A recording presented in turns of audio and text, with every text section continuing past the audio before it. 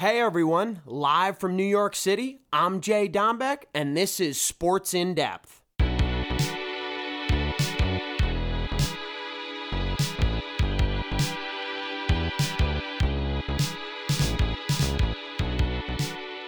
What's up, fellas? JD back in studio late Monday night. We'll release Tuesday at some point. Fantasy drafts are around the corner.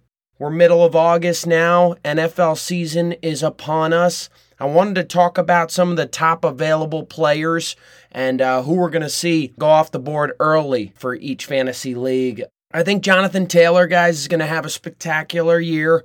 I think him or Christian McCaffrey are going to be the first two off the board. I would go with JT, though, behind that amazing offensive line in Indianapolis with Quentin Nelson and those boys up front. He's got such a skill set, able to hit holes, A, B gap up the middle, and he's able to bounce outside and work his magic as well. Just a premier back in our league at such a young age, and I think he's going to make a difference. If you have a top pick in your league, you got to go with him. No ifs, ands, or buts. I'm going to talk about top available wide receivers. I know Cooper Kupp, guys, is getting the hype, Mr. Triple Crown. He had an awesome season last year, but I don't think he's going to be the best wide receiver in the league this year. I'm going to go with either Justin Jefferson or Ja'Marr Chase. And the dark horse is Davante Adams with his new team and new quarterback in Derek Carr and the Las Vegas Raiders. The reason I'm really high on Ja'Marr Chase is Joe Burrow found him a ton last year, and we know Ja'Marr was huge in that Super Bowl run. But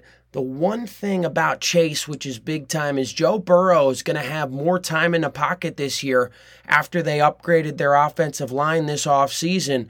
And Ja'Marr's going to, in my opinion, get more catches, more receptions, and more yards this year than last. I know that's hard to believe, but Joe Burrow is going to be able to sit in that pocket a little bit, you know. He had to unleash that thing quickly last year, and things are going to be a little bit different in the new season for the Cincinnati Bengals. Davante Adams. We know Aaron Rodgers got him the ball a bunch in the last couple of years, but I think Derek Carr is going to look for him just as much, folks. I think Davante Adams is a high pick in each league this year. If you're drafting, Kupp is going to have a little bit of a dip, as I said a few moments ago, and that's not because, he's still going to have a good year, just not a spectacular year like last. With wide receivers, it's always someone different, and I truly believe some of these other young guys are going to step up big time.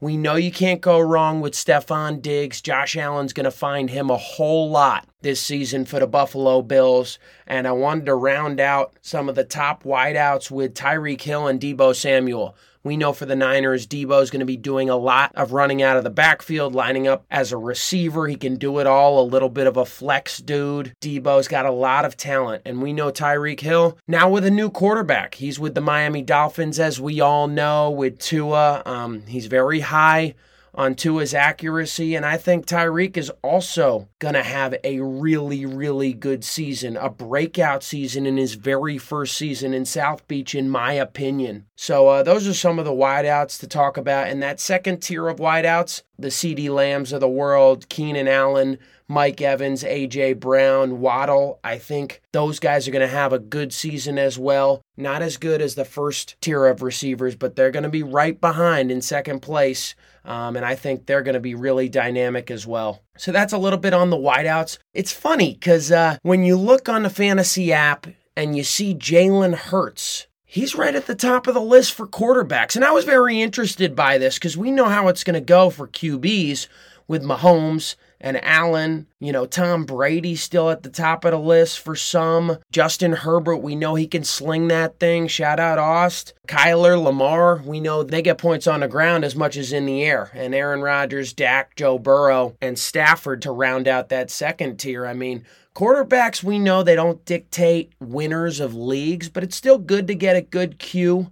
I think that's really important. And some leagues, people do a 2-quarterback league. So QBs are really important in some people's leagues around the country. I'm going to go to tight ends. We know that Robert Gronkowski retired in the offseason. We know that it's going to come down to Kelsey, Mark Andrews, and Waller.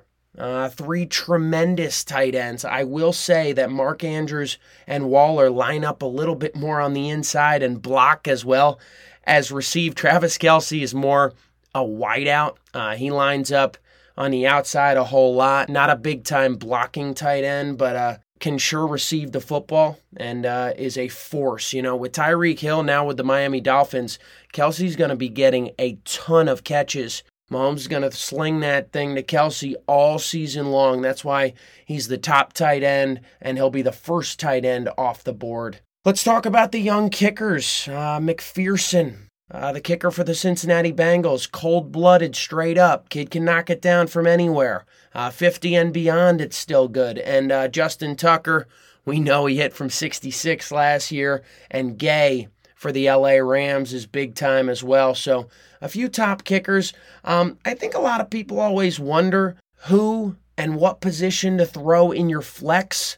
If you're able to get your hands on a Joe Mixon, a Najee Harris, a Kamara, a CeeDee Lamb, Kyle Pitts, guys of that caliber, you want a solid flex player, no matter how big the league is, 8-person, 10-person, 12-person. Flexes have decided championships in years past in the leagues I've been in. Just really, really important. And I think this year is going to be a big, big year for running backs. You heard it first with JD here on Sports In Depth. A lot in the passing game we know with the Bradys, Rodgers, Burrows. It's a passing league.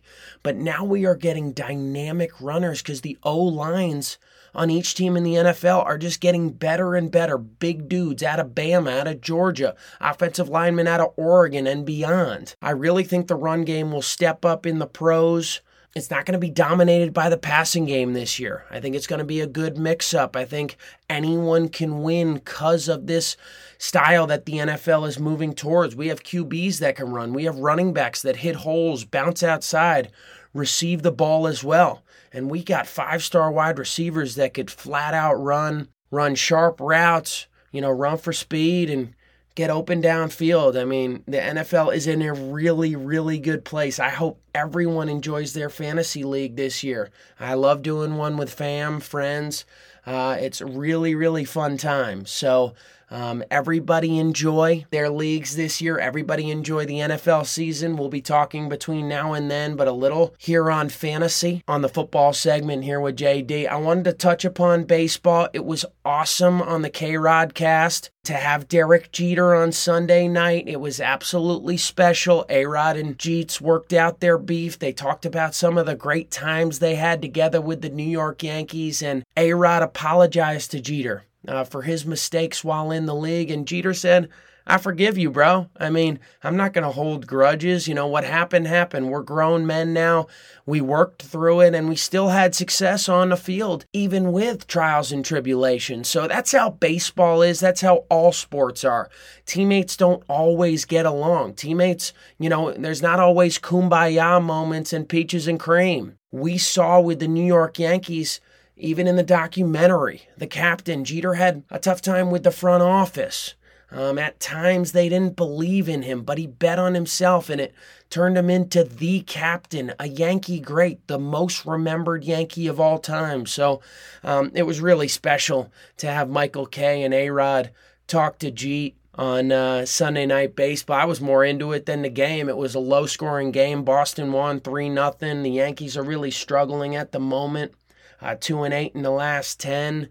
They really got to get it going. They have some injuries, with Stanton and Carpenter, and King is also out, and he's in the Yankee bullpen. A lot going on. I know you have slumps in MLB seasons, but we're heading towards mid-August. We're there already, and the Yankees are still struggling. They really got to flip the switch because you don't want to go into September playing poor baseball, and you're also in a year that you want to win the whole thing. Say Aaron Judge is not a Yankee next season, even though I mentioned it on our show last week, and I'll mention it now. I think he will be a Yankee, but, they're really playing with fire, the Yanks right now, and they must really get on track. We have teams rising, We have teams like the Toronto Blue Jays, the Tampa Bay Rays, the Baltimore Orioles knocking on the door. The Red Sox aren't out of it yet. And the Houston Astros now have a better record than the New York Yankees. And that's a locker room kill. That hurts the Yanks to hear that after such a good first half, and they seem to be giving a lot of it away here in the second half. The New York Mets, rocking and rolling. They're making more headlines than the Yanks, and I know that bothers Yankee fans. It sure does. But they will flip it around. They will. I truly believe. I'm still got my eyes on a Subway Series. Yanks-Mets World Series would be phenomenal. But Yanks must figure it out. Pitching has to be better. Hitting has to be better. Base running has to be better. And fielding as well. They have to turn it around in all aspects of the game. I thought a lot of their bullpen giving batters too much to hit, a lot over the center of the plate. You need to come up with that high cheese. You need to, pitch righties inside a little bit, a half ball in, making a 94-mile-an-hour fastball feel like 96 because it's in on the hands. I think that's really, really important. Roger Clemens touched upon what starting pitchers and bullpen need to do in today's game to be successful on Sunday Night Baseball, and I couldn't agree more. Hitters are too good now. Pitchers must mix it up, and bullpens have to be effective because starting pitchers cannot go super long in today's game. So a little wrap on baseball there. I'm really excited, fired up in the studio. I got a lot of energy late night here. Everyone enjoy their football fantasy drafts. Enjoy their fantasy seasons. Get with your buddies, draft, eat some pizza, grab a beer. It's a lot of fun. And baseball, we're heading towards the postseason. Who's going to show up when it matters most? JD balling on Monday night. Let's get it. You'll hear from me Tuesday. PG, I love you, brother. JD out.